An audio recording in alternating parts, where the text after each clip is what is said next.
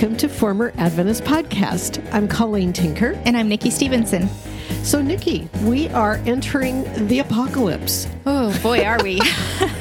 Our own personal apocalypse. But before we dive into Revelation 6 this week, I just want to remind you all that we would love for you to rate and review our podcast wherever you listen to it. If you can write a review somewhere, it does help to spread the reach of the podcast and cause it to grow.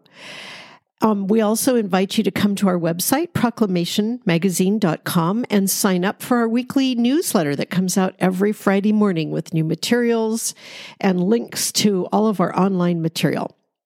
You can also use the donate button there, and we do continue to need people who come alongside us and support us through prayer and through donations.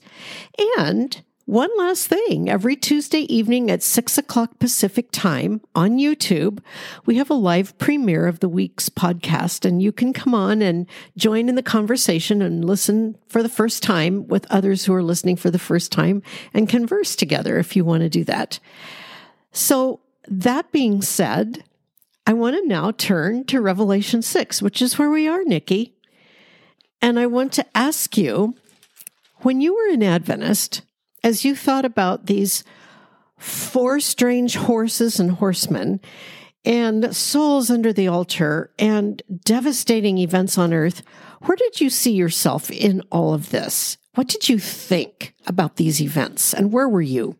So first of all, most of my time in Adventism, I had never read the book of Revelation. They were just stories that I'd heard. This is what it's going to be like. This is what's going to happen. And I heard about the people hiding in the mountains and trying to hide from the wrath of God. And that was where I pictured myself, hiding from the wrath of God. At the same time, from the time I was very young, I remember picturing myself arrested and tortured to give up the Sabbath. So I kind of had both pictures going. I shared that in my 20s, I did sit and read the book of Revelation, and I was pretty shook by the end of that. And I definitely saw myself here on earth enduring all of God's wrath and all of the wrath of unbelievers. I thought it was all going to come down on me. Yeah, somehow we were the inheritors of it all. Yeah. Yeah, I felt the same way. And I had exactly the same images in my head. I'd be hiding in the mountains, and I would also be being arrested and forced and persecuted to give up the Sabbath. Plus, I had this vision in my head from Ellen White that I would be going through this time of trouble without a mediator. The Holy Spirit would be withdrawn. My fate was sealed at the end of the investigative judgment without any assurance from God of whether I was a saved or a lost person. I would just be thrown to the heretics, so to speak, and the game would be on. Would they be able to get me to give up the Sabbath or not? Wow. And it was terrifying. So everything bad that could happen in the last days was happening to us. Absolutely. According to how we recall it. And weren't we lucky? We, the remnant. Oh, I just didn't want to be here for that because I knew I was going to fail. I did too. I knew myself. I can't withstand torture. You know, once in a while, I would look in the book of Revelation, and I found it extremely confusing. I was taught somewhere along the line that Revelation is not sequential, and that it kind of jumps around between history and the future and the present. And, you know, I was so confused about it, I didn't know how to read it, except for the proof text of, here are they who keep the commandments of God and the faith of Jesus. And I'm going, yep, Sabbath all the way. Yeah. And Laodicea. And Laodicea, yes, and Mark of the Beast. Yeah. Wherever the Adventists thought they were, that's where they'd go and read in the book. But we didn't read it cover to cover. No. And you know what's really interesting to me is that those three angels of Revelation 14 were far more significant to me and my worldview as an Adventist than were any of these other things going on. Including the throne room and the Lamb. Exactly. That never dawned on me. In fact, just this week, we had a really interesting comment on the premiere of the podcast for this week, which was over Revelation 5. And somebody said, isn't it interesting that Adventist evangelism features all the beasties from Daniel and from Revelation 13, all the horrifying, terrifying beasts, but never is the Lamb with the 7 horns and the 7 eyes standing in the throne of God. Is that ever mentioned in Adventist evangelism. The lamb is missing. I bet it will be now. Just give it a little bit of time. They'll do it. Yeah, that's a very good point. Well, we are starting Revelation 6. And before we read it, Nikki, why don't we just talk through a little bit about what's going on in this chapter and why it's significant. And I think we're going to do this because what I discovered this week in studying for this was that I had a lot of tangle in my brain that's still left from Adventism. And one of the most important things that filtered up to the surface as I was studying is that once again, there's an issue with worldview. Now, we've talked a lot about our hermeneutic, like read what's here, taking the normal meanings of words, normal rules of vocabulary, and that's what's guided us in this. But what I'm seeing is that when I remember that the church is something completely different from Israel, that something brand new was started on the day of Pentecost, that people who believe in the finished work of Christ are born again, given a new heart and a new spirit, and sealed with the Holy Spirit, that's a new thing that didn't happen in Israel. Mm-hmm. Sealed with the Holy Spirit is a brand new thing. So we are a new body. So to read Revelation and to get mixed up with who's being talked about is a confusion. And as an Adventist, I believed I was, the replacement Israel. And so all of this was for me. And of course, I was not part of the body of Christ because I wasn't born again, but I didn't understand that. So getting it clear who's the church and who's not the church is really helpful. And the other thing is, I just got a little bit of help from J. Vernon McGee, who kind of outlined what's going on here. And this was really helpful to clarify. He pointed out that in Revelation 1, and we talked about this, when John was first given his first vision, he was told that he would be shown the things that were, that are, and that are to come. What was, what is, and what is to come. And McGee pointed out that the what was what John saw in the first chapter of Revelation. He saw the resurrected, ascended, glorified Christ on the basis of his finished work, his work of atonement and resurrection. Then what is were the letters to the churches, which still apply to the churches today. And what is to come is essentially the rest of the book, the prophetic part that hasn't happened yet. What we see here in chapter 6 is the Lamb opening the 7 seals of the scroll that he has taken from the one on the throne, because he is the only one with the authority to do so. So from here on out in the book of Revelation, the events that we're going to read about and study have not happened yet. Now, does this remind you of anything we did in Daniel? Yeah, well, I was just going to say, trying to understand Revelation without reading Daniel it's not going to work. It's just not going to work. I had described Daniel as creating a bridge from the Old Testament over to Revelation. Yeah. And this really makes so much more sense to me now, because in Daniel 9, you have this description of things that we can understand by looking at human history. And then there's this moment that doesn't make sense. It hasn't happened yet, right? And it's during and after this gap, and it goes all the way until the end of things. Right. And then we get some description of what's going to go on. I believe that we read about this in the first 3 chapters of Revelation. Right. Then that church age and the gap. Church age, absolutely. And then we have the throne room. And we have Jesus taking the scroll in chapter 5.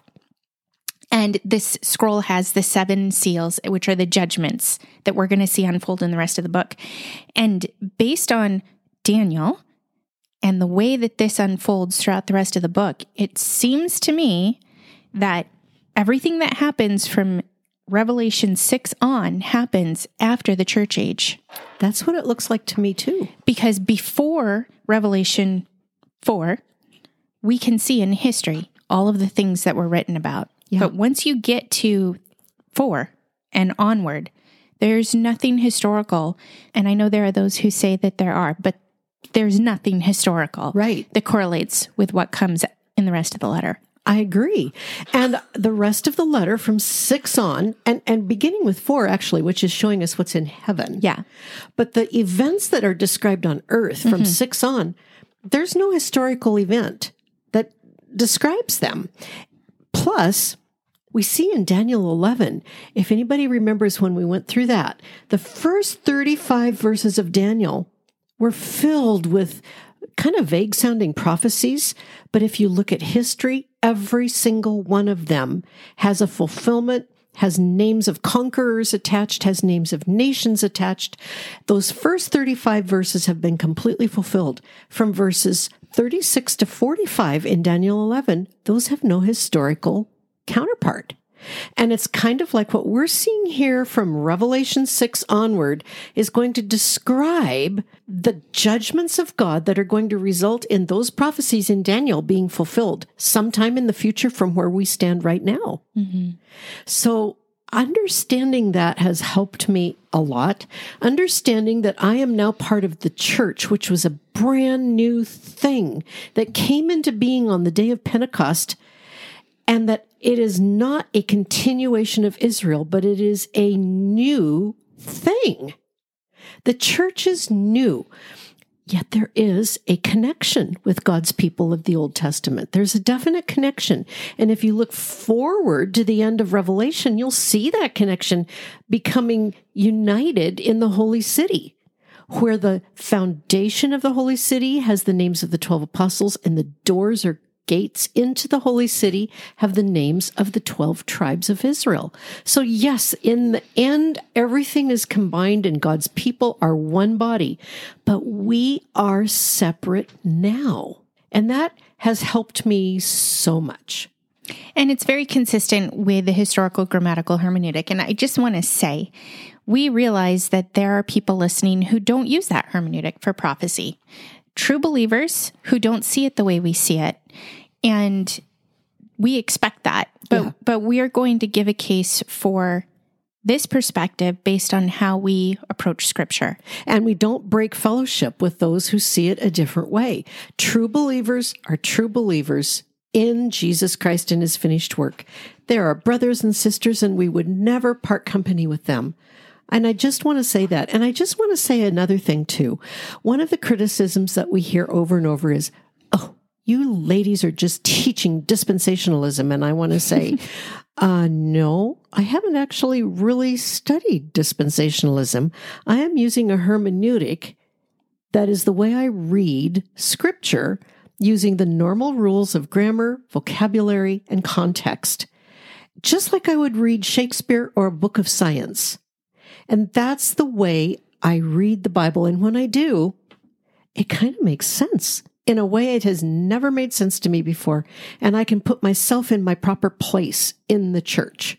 So when we look at this chapter, we're going to see those famous 4 horsemen of the apocalypse. Adventism never called them that. And it's kind of a funny name, but you know, when we look at it now, they're not obscure. Those first 4 seals of the scroll that Jesus the Lamb is going to open are going to describe effects of judgments that are going to be on the earth. And this is the thing. Through the rest of the book of Revelation, we will sometimes go from the perspective of being on earth, looking at what is happening on earth, to being taken to heaven, where John sees what is happening in heaven at a given time. But it doesn't seem to be out of chronology. It seems to be fairly chronological. We'll talk about that as we go. But we see the first 4 seals describing things happening on earth. We see the 5th seal describing something going on in heaven. In the 6th seal, we come back to earth and see some cataclysmic events as seen from earth. And then the 7th seal is the mysterious seal, which propels us into the next part of the judgments. It seems to be somewhat empty in terms of its own content, but when that 7th seal is opened, we're going to see the 7 trumpet judgments come out of that 7th seal, and we'll go from there. Nikki, how about just reading chapter 6? Now I watched when the Lamb opened one of the 7 seals, and I heard one of the 4 living creatures say with a voice like thunder, "Come." And I looked, and behold, a white horse, and its rider had a bow, and a crown was given to him, and he came out conquering and to conquer. When he opened the second seal, I heard the living creature say, "Come." And out came another horse, bright red. Its rider was permitted to take peace from the earth, so that people should slay one another, and he was given a great sword. When he opened the third seal, I heard the third living creature say, "Come." And I looked, and behold, a black horse, and its rider had a pair of scales in his hand. And I heard what seemed to be a voice in the midst of the four living creatures saying, "A quart of wheat for a denarius, and 3 quarts of barley for a denarius, and do not harm the oil and wine." When he opened the fourth seal, I heard the voice of the fourth living creature say, "Come." And I looked, and behold, a pale horse, and its rider's name was Death, and Hades followed him. And they were given authority over a fourth of the earth to kill with sword and with famine and with pestilence and by wild beasts of the earth. When he opened the fifth seal, I saw under the altar the souls of those who had been slain for the word of God and for the witness they had borne. They cried out with a loud voice, "O sovereign Lord, holy and true, how long before you will judge and avenge our blood on those who dwell on the earth?" Then they were each given a white robe and told to rest a little longer until the number of their fellow servants and their brothers should be complete, who were to be killed as they themselves had been.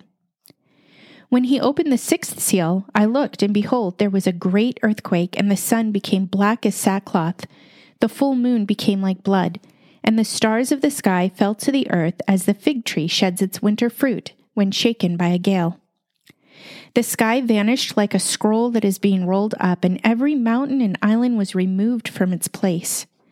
Then the kings of the earth and the great ones and the generals and the rich and the powerful and everyone, slave and free, hid themselves in the caves and among the rocks of the mountains, calling to the mountains and rocks, "Fall on us and hide us from the face of him who is seated on the throne and from the wrath of the Lamb, for the great day of their wrath has come. Who can stand?"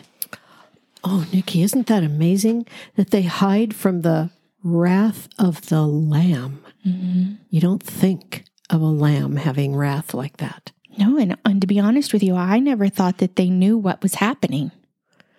Isn't that interesting? They know exactly what's happening. They do. And they know somehow that the one on the throne and the wrath of the Lamb have shared wrath. That's right. They're together, and it's one judgment coming out against them from eternal, almighty, sovereign God. Yeah, that's an amazing and terrifying thing, actually.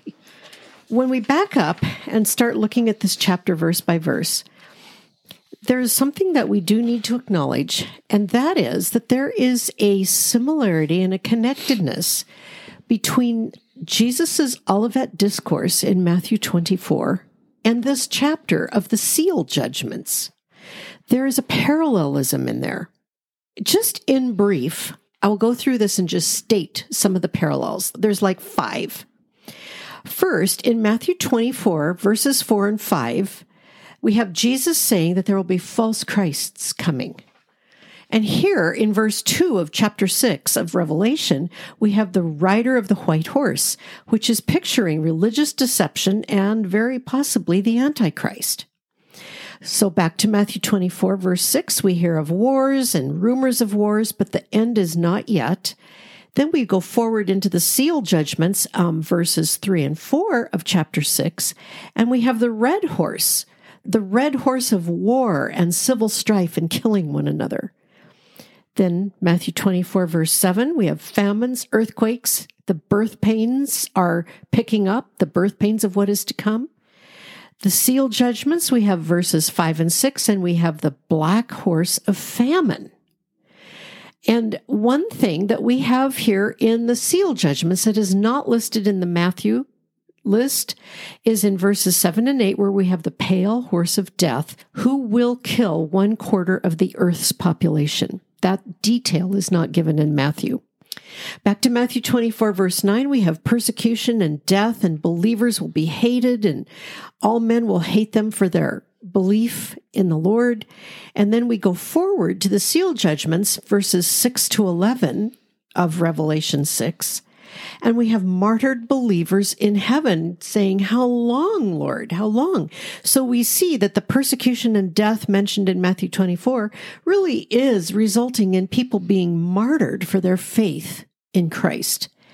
And then in Matthew 24, verse 21, we have a mention of a great tribulation such as has never been.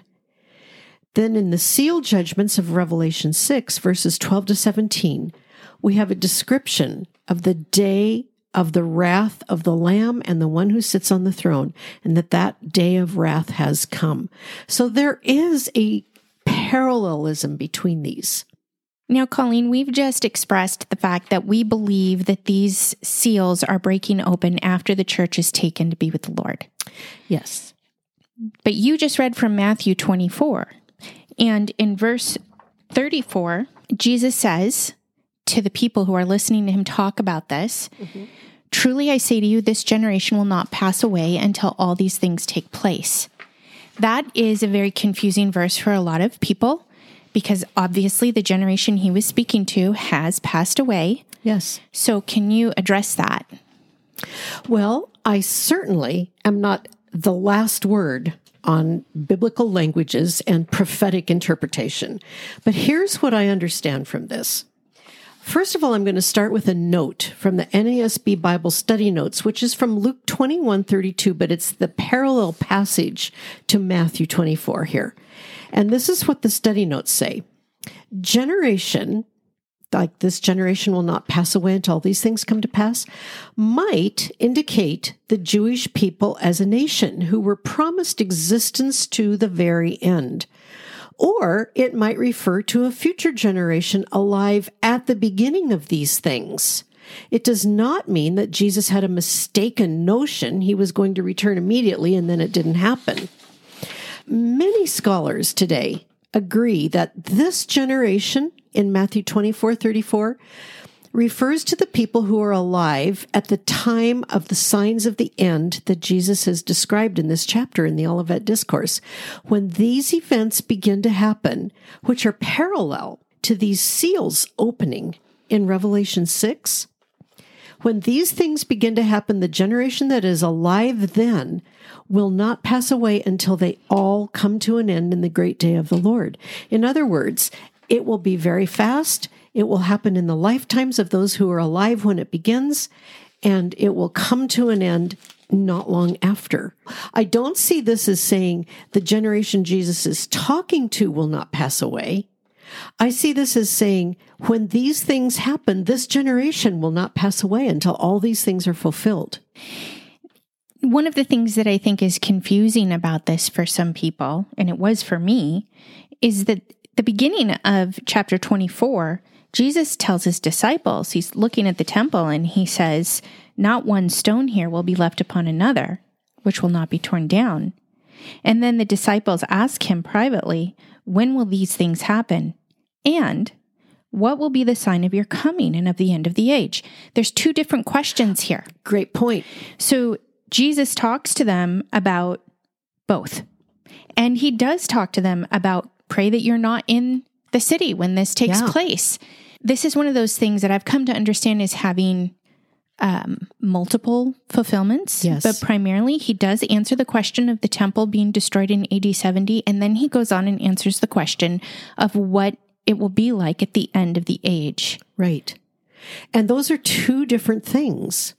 You know, I think we can even understand him saying this generation will not pass away until all these things come to pass. If he's talking about two different events, one in AD 70 and one right before he comes, that's clearly people who are alive at two different times in history. But in each case, the people who were alive when those events began, those events were completed in their lifetimes. They happened fast. The destruction of Jerusalem and the dispersion of the Jews happened fast. When Titus came in and destroyed the temple, destroyed Jerusalem, that was over and done fast. And then at the end, these things will be fast. And when we look at Revelation 6, and we see that this first seal opens up this white horse, and we're going to talk about that in a minute. If we understand that these seals are literally inaugurating the beginning of the tribulation, and not just describing things that have happened for the last 2,000 years, which is how I understood it as an Adventist. It's like, oh, yes, there was false religion for 2,000 years. Oh, yes, there's been war and rumors of wars. There have been all these things for, 2,000 years. How do we know when anything actually is beginning? But if there is a beginning of a tribulation and it's marked by these seals, and you remember that throne room in heaven where people were weeping because who was qualified to take that scroll and judge the earth? Mm-hmm. That judging of the earth is going to happen at a moment in time. And I believe that that's what Revelation 6 is describing. If we think of it that way, Jesus is saying when these things start to come to pass, that generation won't cease until this is done. So we can look and say, well, we've had wars and rumors of wars, famines, earthquakes, all these things for 2,000 years. Well, clearly that's not what Jesus was talking about because many generations have come and gone in 2,000 years. So these events are talking about a situation, a point in time, which are still future for us. And we know from Daniel, the duration of that time is not going to be all that long. Right. It's apparently going to last about 7 years, divided into 2 parts. And that was all kind of discussed in our Daniel podcast. You can go back and listen to those if you have any questions. And I do recommend that because I think Daniel is really helpful in understanding Revelation. As we begin this chapter, I want to just give us one little sentence quote from J. Vernon McGee, which was a really interesting comment. He says, "The great tribulation comes in like a lamb, but it goes out like a lion. A promise of peace is the big lie the world is going to believe." And I think we will see that as we see these seals begin to open.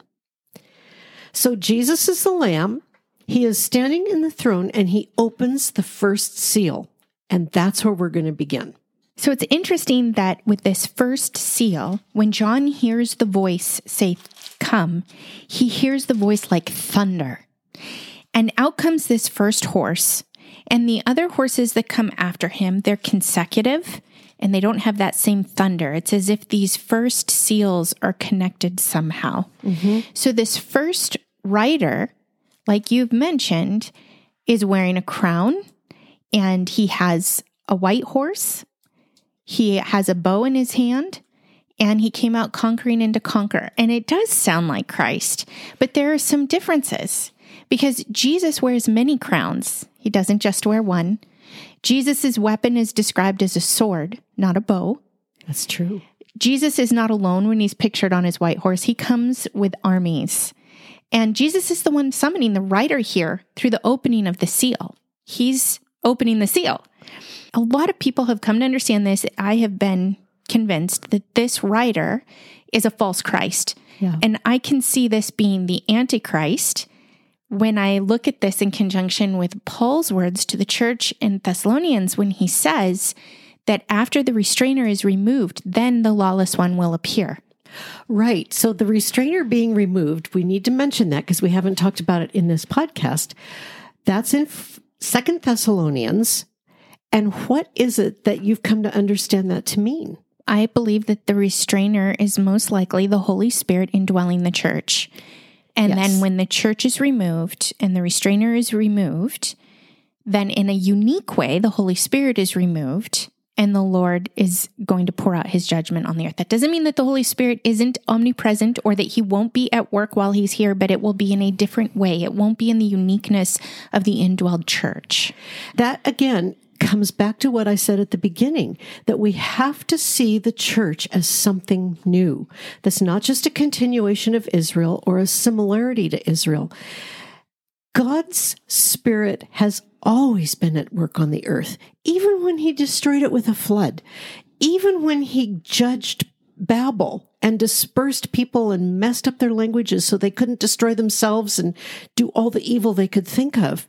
His judgments have always been accompanied by the presence of the Spirit on earth, who's always been at work bringing people to faith in his word. Mm-hmm. So the Holy Spirit isn't going to be gone, but the church was given a special job that nobody else has been given, and that is to be the bearer of the gospel of the Lord Jesus to the world. empowered by the literal indwelling of the Holy Spirit in the believers in the body of Christ. That is something that has never been before the day of Pentecost. And when the Lord takes the church out of the world, the unique presence of the living body of Christ in the world, removing that will leave a void that we've come to understand as just common grace in the world. That will be different. And that's what it looks like to us, is the signal for the Antichrist coming in. And when we see this seal opening with this white horse and the rider on it, I learned as an Adventist that was probably Jesus, I thought. But it didn't make sense, because if that's Jesus, then why is the next horse killing and war? And why is the next horse famine? This only makes sense if we see these seals as the judgments of God. Jesus coming in power and conquering power is not a judgment of God. It's a culmination. When I first started learning about this idea of a pre-tribulation rapture, it sounded crazy. It really did. Yeah. And I was programmed to believe it was crazy because of the Left Behind series and all of the comments that we got in Adventism and the fact that there are other Christians, true believers, who don't see it that way. So I had a hard time seeing it. But now I would just encourage people to look at the events that are going on around any descriptions of Christ coming back. What is being described? What's going on in those details? In Thessalonians, which we just looked at, Paul tells believers that when the Lord returns, that people will be eating and drinking and marrying, and they'll believe that they're living in peace, and then a sudden destruction will come on them. When we look at Revelation and we get through the chapter to the end of the chapter today, we're going to see that by the time Jesus comes back at the end of the tribulation, they know he's coming. Yeah. They know what they've been enduring. They know that they're under the wrath of the Lamb and they're hiding from him. They don't want him to come back. There's no surprise. There's no element of surprise with that coming. The element of surprise is in Thessalonians when he comes for the church. Right. So I'm not talking about a secret rapture, but there are details surrounding the comings of Christ that are different. And I do not believe that Scripture contradicts itself. Yeah, I agree with you. I think those details are, for me, the thing that are the most convincing. I used to try to morph them into one event because that's how I was taught to understand Revelation. Mm-hmm. Oh, it's all symbolic. We don't really know what it means.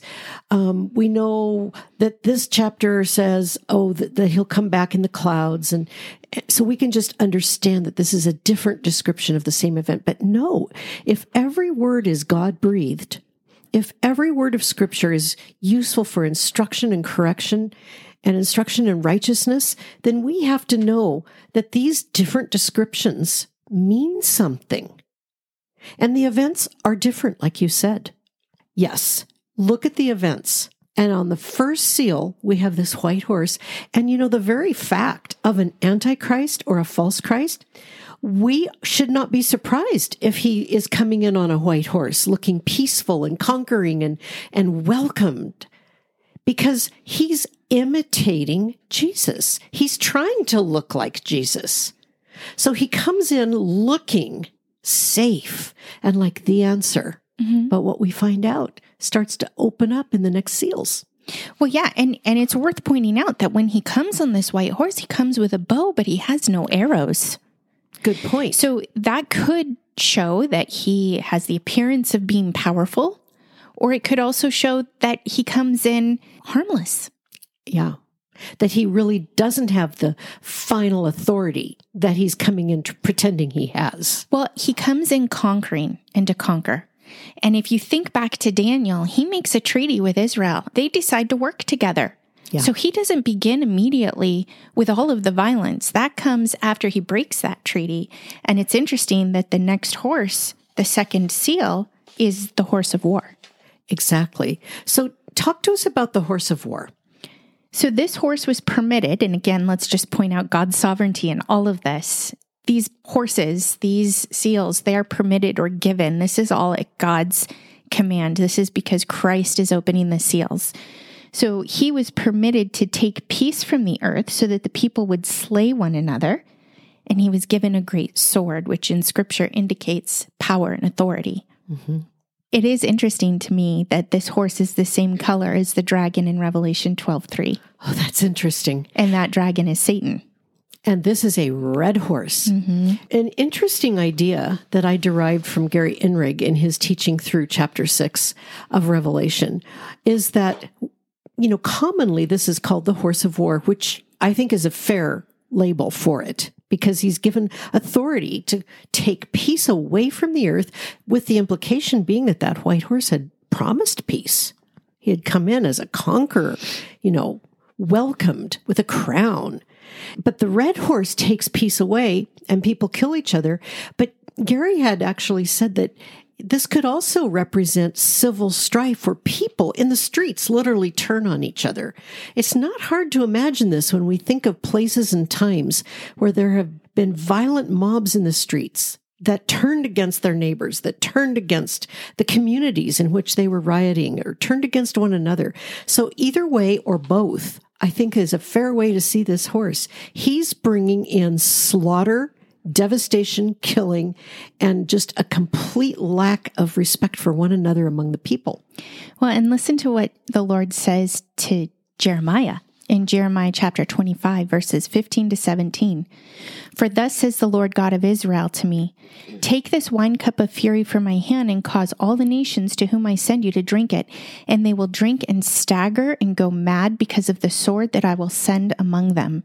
Then I took the cup from the Lord's hand and made all the nations drink to whom the Lord had sent me. This is the pattern of God's judgment to nations who reject him. He makes them mad and turn upon one another. You can look also at Ezekiel 38, verse 21.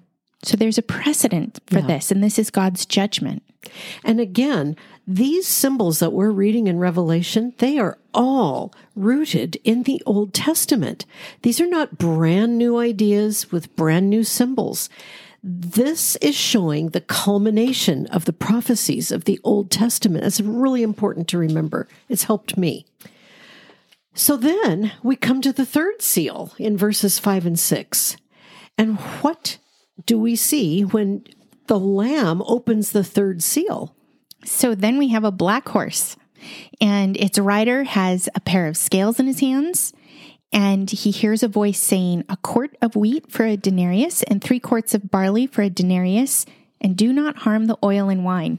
Now, isn't that interesting? So how do people understand this black horse?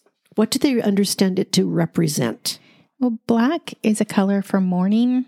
It's a color for evil. And when the food supply is affected, we get famine. When you understand the cultural context here, you realize that a quart was only a day's worth of food. A quart of wheat was only a day's worth of food. 3 quarts of barley was kind of the poor man's food. Mm-hmm. And a denarius was a day's wage. So you would work a day to eat a day. This is describing famine. However, he says, do not harm the oil and wine.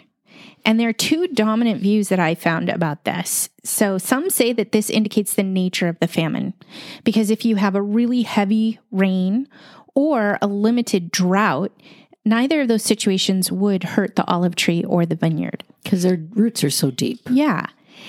And then others say this indicates that the poor class will suffer, but the rich will be fine. So there's a greater disparity between the classes that's going to take shape. And it wouldn't surprise me if maybe both of those are true. Yeah. Because typically the oil and the wine were afforded only by the rich. They could only afford the grain. So either way, it might actually be both, that the oil and the wine will persist, that there will still be some food on the earth, but it will be harder and harder for the poor to have food. And then we come to the 4th seal in verses 7 and 8. And what's that? This is a pale horse, and some people describe it as a dappled horse. It's the picture of sickness. Its rider's name was Death, and Hades followed him. And what's Hades? Hades is the holding place for unbelieving dead. Which is a very macabre picture, actually. I don't know exactly how John saw this, but he saw death with Hades riding behind him. So they were given authority to kill over a fourth of the earth, which we have not yet seen. No. And they killed with sword and with famine and pestilence and by wild beasts of the earth. Now that's really interesting because in the first 3 seals, we see the inauguration of famine, we see war, we see people killing each other. So we have sword here, we have famine here. That will be continuing. And then we introduce pestilence, which is what? It's sickness, disease. Yeah. And that 4th one is particularly interesting. Wild beasts of the earth.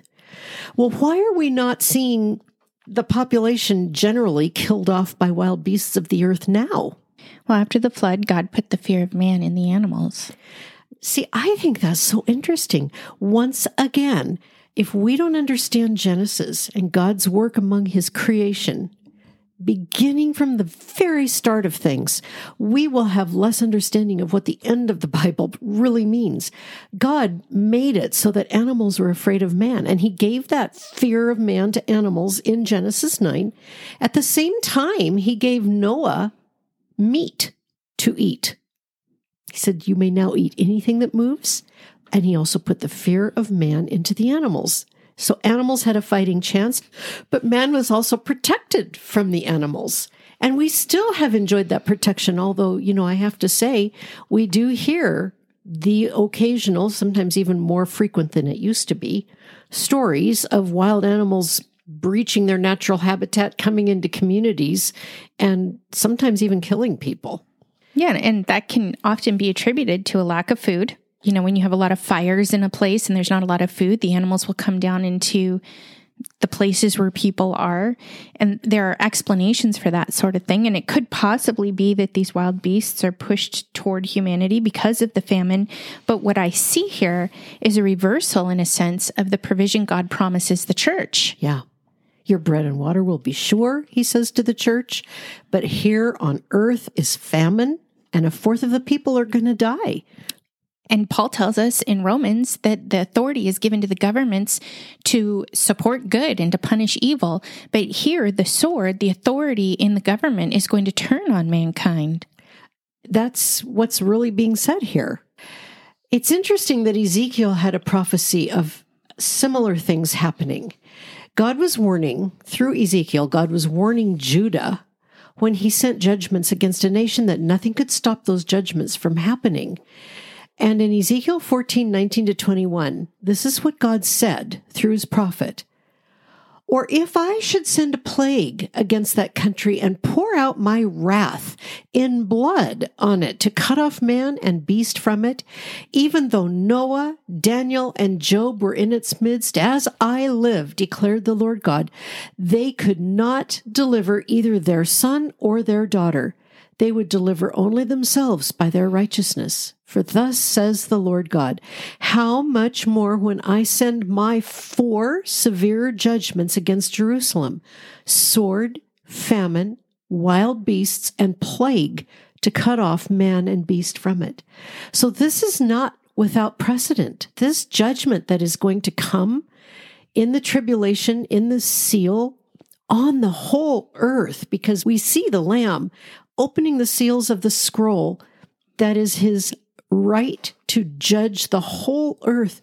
These are the judgments that God poured out on Jerusalem in their apostasy, on Judah in Judah's apostasy. And it's the same judgments: famine, sword, wild beasts, and plague or pestilence. And he says, nothing can stop them if I do this. That's really overwhelming. I feel like we're delivering really bad news. I know. And yet God gave this book to John for the church to know. And I just want to say again, now is the time to believe. If you haven't trusted the Lord Jesus, this is the time, because he has promised his church that he will take care of them, that our bread and water will be sure, that we're not to worry about what we eat, drink, or wear, All these things he knows we need. The Gentiles worry about that. So we are to trust the Lord Jesus and know that whatever happens, he has us, he's providing for us, he's taking care of us, and he won't necessarily let us know in advance how. But these are judgments that are coming on the unbelieving earth, not on his church. So we come again back to verses 9 to 11, and here we have the fifth seal. And our perspective changes here. What do we see here, Nikki? Well, we're back up in heaven, and John sees under the altar the souls of those who have been slain for the word of God and for the witness they had borne. Now, when I read that, I thought, oh, wait a minute. I thought that the church was already up there. Why are they souls and not raptured, resurrected church members? Yeah. Yeah. But these are the souls of those who went through the tribulation. Yes. They're tribulation martyrs. Based on what I understand from Romans 9 to 11 and our work through Daniel and Revelation, I believe that the church is going to be taken before God's wrath is poured out on the earth. However, he is going to pursue Israel during this time. This is why we're going to see the 144,000 sealed. We're going to have 2 witnesses. There is going to be a proclamation of the good news. And during that time, people will come to faith and they will die for their witness. They will die for their testimony of Christ. And this is based not just on speculation or a couple of random verses. This is based also on a multitude of evidence from Old Testament prophecies, as well as what we will see as we continue through the book of Revelation. Yeah, and we can't cover that in one podcast each time we get to these verses, but we can encourage you to go and pursue answers. You don't have to agree with people who see it this way, but it is far better to understand how they get there than it is to throw straw man arguments at them for landing there. It's good for us to understand each other. That's a very good point. So, Nikki, these slain souls under the altar, which of course has imagery that comes to mind of the Old Testament tabernacle, both the altar of sacrifice and the altar of incense, both can be seen here. But the really big deal is, what's with these souls speaking to God? Well, apparently we understand what's going on around us when we're with the Lord before we have our resurrected bodies. So if someone comes and challenges you about souls speaking, Nikki, about the dead speaking to God, what would you say? Where would you take them to show that this is not just a metaphor of something that's not real? Well, Paul talks about this in 2 Corinthians. In chapter 5, we learn about the fact that when we're absent from the body, we're present with the Lord. Yeah. And not only are we present with him, we're not just there sleeping, unconscious while he's looking after us. It makes me think of the Matrix, plugged into the chairs. No, it actually says in verse 9, we aspire to please him whether we are here in this body or away from it. How do you please the Lord if you're not in your body and if you don't exist?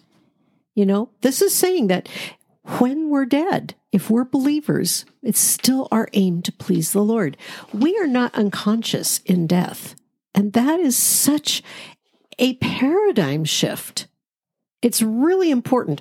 You know what, Nikki? This just tells me once more, when we read the words of Scripture, we need to understand that they mean what they say.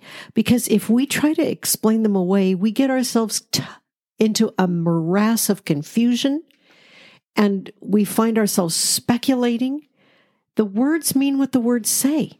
Yeah, and that was a central passage, but if you begin to trust the words, you're going to see them everywhere. Yeah. When Paul was talking to the church about when the Lord comes to take them, he actually says at the end of that section in chapter 5, God has not appointed us to suffer wrath, but to obtain salvation through our Lord Jesus. He died for us so that, pay attention to this, whether we are awake or asleep, we may live together with him. Yes. And we don't live together with anyone if we don't exist in death. So it's interesting, too, that these souls know that he has not yet avenged their death on earth. So they have some sense of what's going on on the earth. I'm not going to try to say, oh yeah, they're up there watching us. They know everything that's going on, because that's not what this says. No. But it is interesting and we can't ignore it. That's true. So what is it that the Lord does for them when they ask him this question? Does he give them a time frame? No, actually, well, no. He gives them a robe. he gives them a white robe and he tells them to rest a little longer. And I love what Gary said in his teaching on this section. He said that it's our privilege to rest. That's the privilege of the believers who are dead in Christ. It's our privilege to rest in him. And he says that they need to wait a little longer until the full number of the martyrs comes in. There are more who are determined, decreed to die for the sake of their gospel, of their message. Now, this is a strange thing that the Bible is revealing to us, and we can't explain it. But the word about these souls is that they're slaughtered for their faith. It's the same word that's used to describe the lamb, slaughtered. And one thing I really was intrigued by and helped by was our pastor Gary Enrig's explanation of this whole idea of the slaughter. He said, forgive me, I don't mean to be disrespectful or sacrilegious, but if he had merely had a heart attack, that would not be a salvific death. He said the salvific death of Jesus was that he was slaughtered, a willful, willing death to take the consequences of sin. It was a sacrifice. And he said that same word is used of the martyrs. It is a willing sacrificial death as people place their faith in the Lord Jesus and refuse to compromise with evil. And ultimately, there are many who will die for their faith. But the fact is that the Lord sees them and knows them. He's comforting them in their death. He's comforting them with a white robe, with the reassurance that they are righteous in his sight, that he is caring for them. He's reminding them to, as you pointed out, rest. And he's saying there are going to be more, and there's a full number, which means the Lord knows. He's not unaware. He's not waiting until evil runs its course and shows the universe how bad it really is, like we were taught. No, he knows. There's nothing unknown to him, and he knows how many will be sacrificed for their faith. And that will happen, and then the Lord will finish vengeance on them. So then we get to the sixth seal, and this is where he sees a great earthquake. So now we're back down on earth. He sees a great earthquake. The sun became black as sackcloth. The full moon became like blood.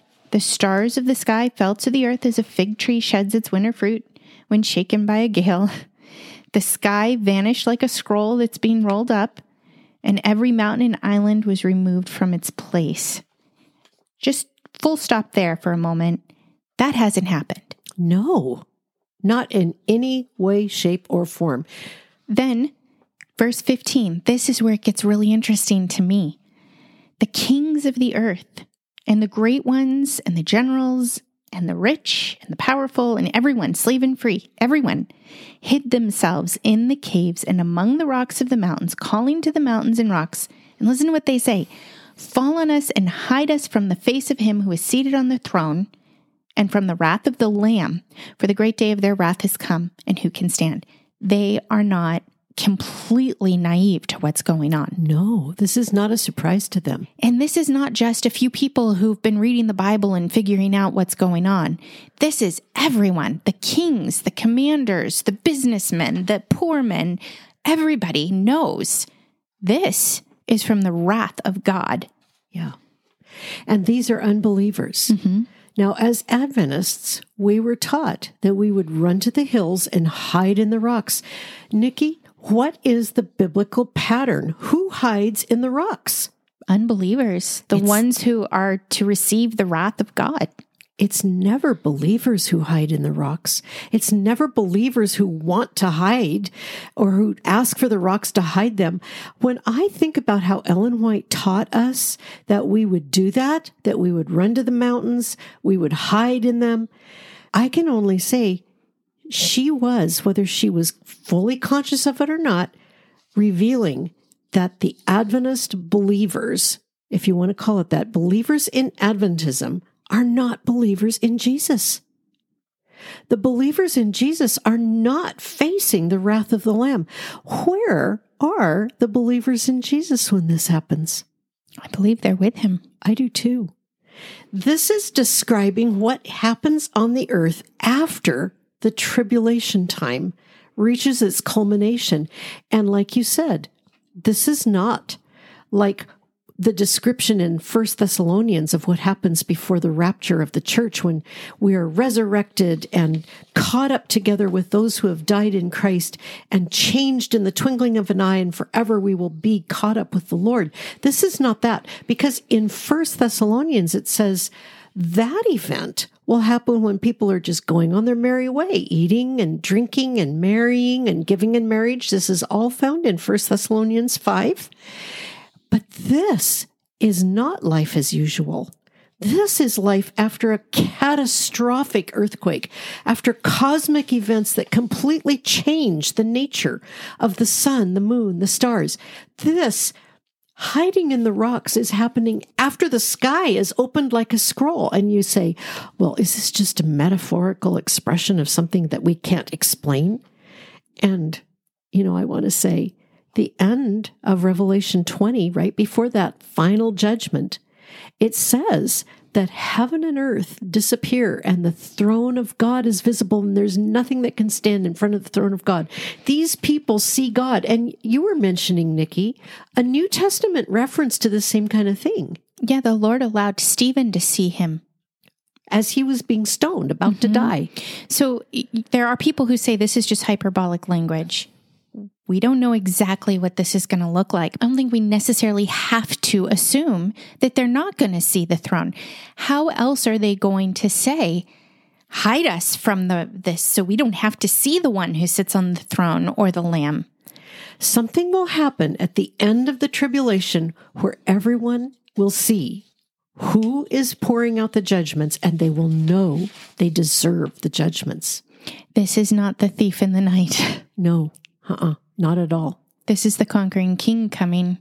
An interesting thing that we will discover as we walk through the rest of this time of judgment, as we see the seals opened, and then as we see the seventh seal revealing the trumpets, which then reveal the bowls. The seals, the trumpets, and the bowls all end at the same place. They all end with the revelation of the coming king who will end the tribulation. So as we walk through these things, we can see that the trumpets are not necessarily just sequential events after the seals, but that they're showing us intensifying events as we move towards the completion of the tribulation. Same with the bowls, intensifying events, because all three of these sets of judgments end in the same place, at the end with the coming of the Lamb.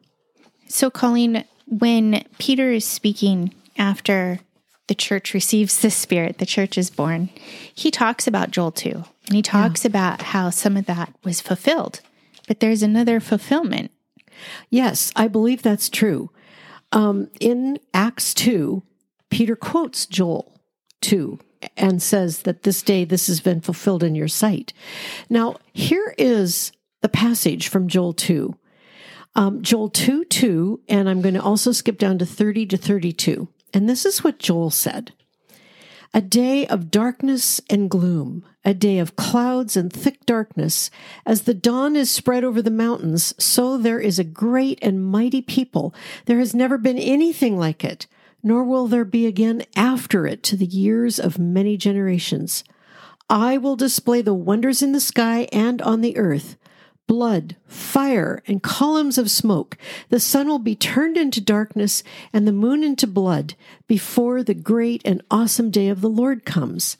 And it will come about that whoever calls on the name of the Lord will be delivered. For on Mount Zion and in Jerusalem there will be those who escape, as the Lord has said, even among the survivors whom the Lord calls. Now we can see from that how much that is foreshadowing what we read here in the sixth seal. There were also aspects of that were accomplished when Jesus died on the cross and rose that day he rose, and the earthquake shattered the earth before his resurrection. And there were multiple fulfillments of those. The inauguration of the new covenant, of the completion of the old and the beginning of the new and the birth of the church. Joel is saying these events have been fulfilled, but we also see that they have a far future fulfillment when that last day of the Lord comes. It's interesting. There's other places where these things are referenced as well. Isaiah 2:10 and 19. Isaiah says this, "Enter the rock and hide in the dust from the terror of the Lord and from the splendor of his majesty." Nikki, that's what we're hearing these people cry for. Men will go into caves of the rocks and into holes of the ground before the terror of the Lord and the splendor of his majesty when he arises to make the earth tremble. That's what we see here in the sixth seal. And in Matthew 24:29, Jesus said, "But immediately after the tribulation of those days," and he's talking in answer, what will be the sign of your coming? "But immediately after the tribulation of those days, the sun will be darkened, and the moon will not give its light, and the stars will fall from the sky, and the powers of the heavens will be shaken." This is the fulfillment of that. And we can see that the Bible lets us know that these things are coming, and that when they come, we can know that it's the day of the Lord. So the people on the earth, when Jesus comes, right before he comes back, when he's pouring out his judgments on the earth, the people who are still on the earth will see and believe that it is God coming, like you said. They'll call on the rocks and the mountains to hide them. People today say, well, I just can't believe all this because I don't have enough evidence. But what's interesting is that the Bible reveals it's not lack of evidence that causes unbelief. It's unrepentant hearts. It's an unwillingness to submit one's mind to the Word of God and to what he has actually revealed. They want to be saved from the wrath of the Lamb, but the Lamb rejected is the one who is the stone that is rejected that will crush them. So the events of this book of Revelation, we believe, are best seen chronologically. John sees, just as the angel reveals things to him, what will happen next. And then, he says, so we can see them chronologically. John was told that he would see what was, what is, and what is to come. And the first vision in Revelation 1 is of the ascended and glorified Christ who received that glory in the past when he conquered death. Then the letters to the churches represent now, what is now. We can read those letters and see Jesus' words to us still as the church. We can understand chapters 1 through 3 to be describing situations we already know, which are current for our time. Chapters 4 and 5 show us the throne room of heaven, and it shows us all of the beings in heaven worshiping the Lamb who was slain, the only one who is worthy to open the scroll, breaking the seals, and beginning the final judgments on the earth. And chapter 6, we see these events beginning to happen, and they have not been fulfilled in any time in history to this date. So again, our hermeneutic determines how we read and understand, and John sees these things sequentially, so we're going to believe that that is how we're to read them. And as we end this chapter, I just want to say, if you have not believed in the Lamb who has conquered and who has died for your sin and was buried and rose on the third day, breaking the curse of death to save you from these judgments, we urge you to believe in him now. Admit your sin and ask him to be your Savior and accept the life he gives you. Before we begin chapter 7, which talks about the 144,000, we're going to take a week to discuss what Scripture says about who those people are. And we'll see you next week. Thank you for listening to Former Adventist Podcast. You may email us at formeradventist@gmail.com. Former Adventist Podcast is a ministry of Life Assurance Ministries. For more information, weekly articles, videos, and a donation link, go to our website at proclamationmagazine.com.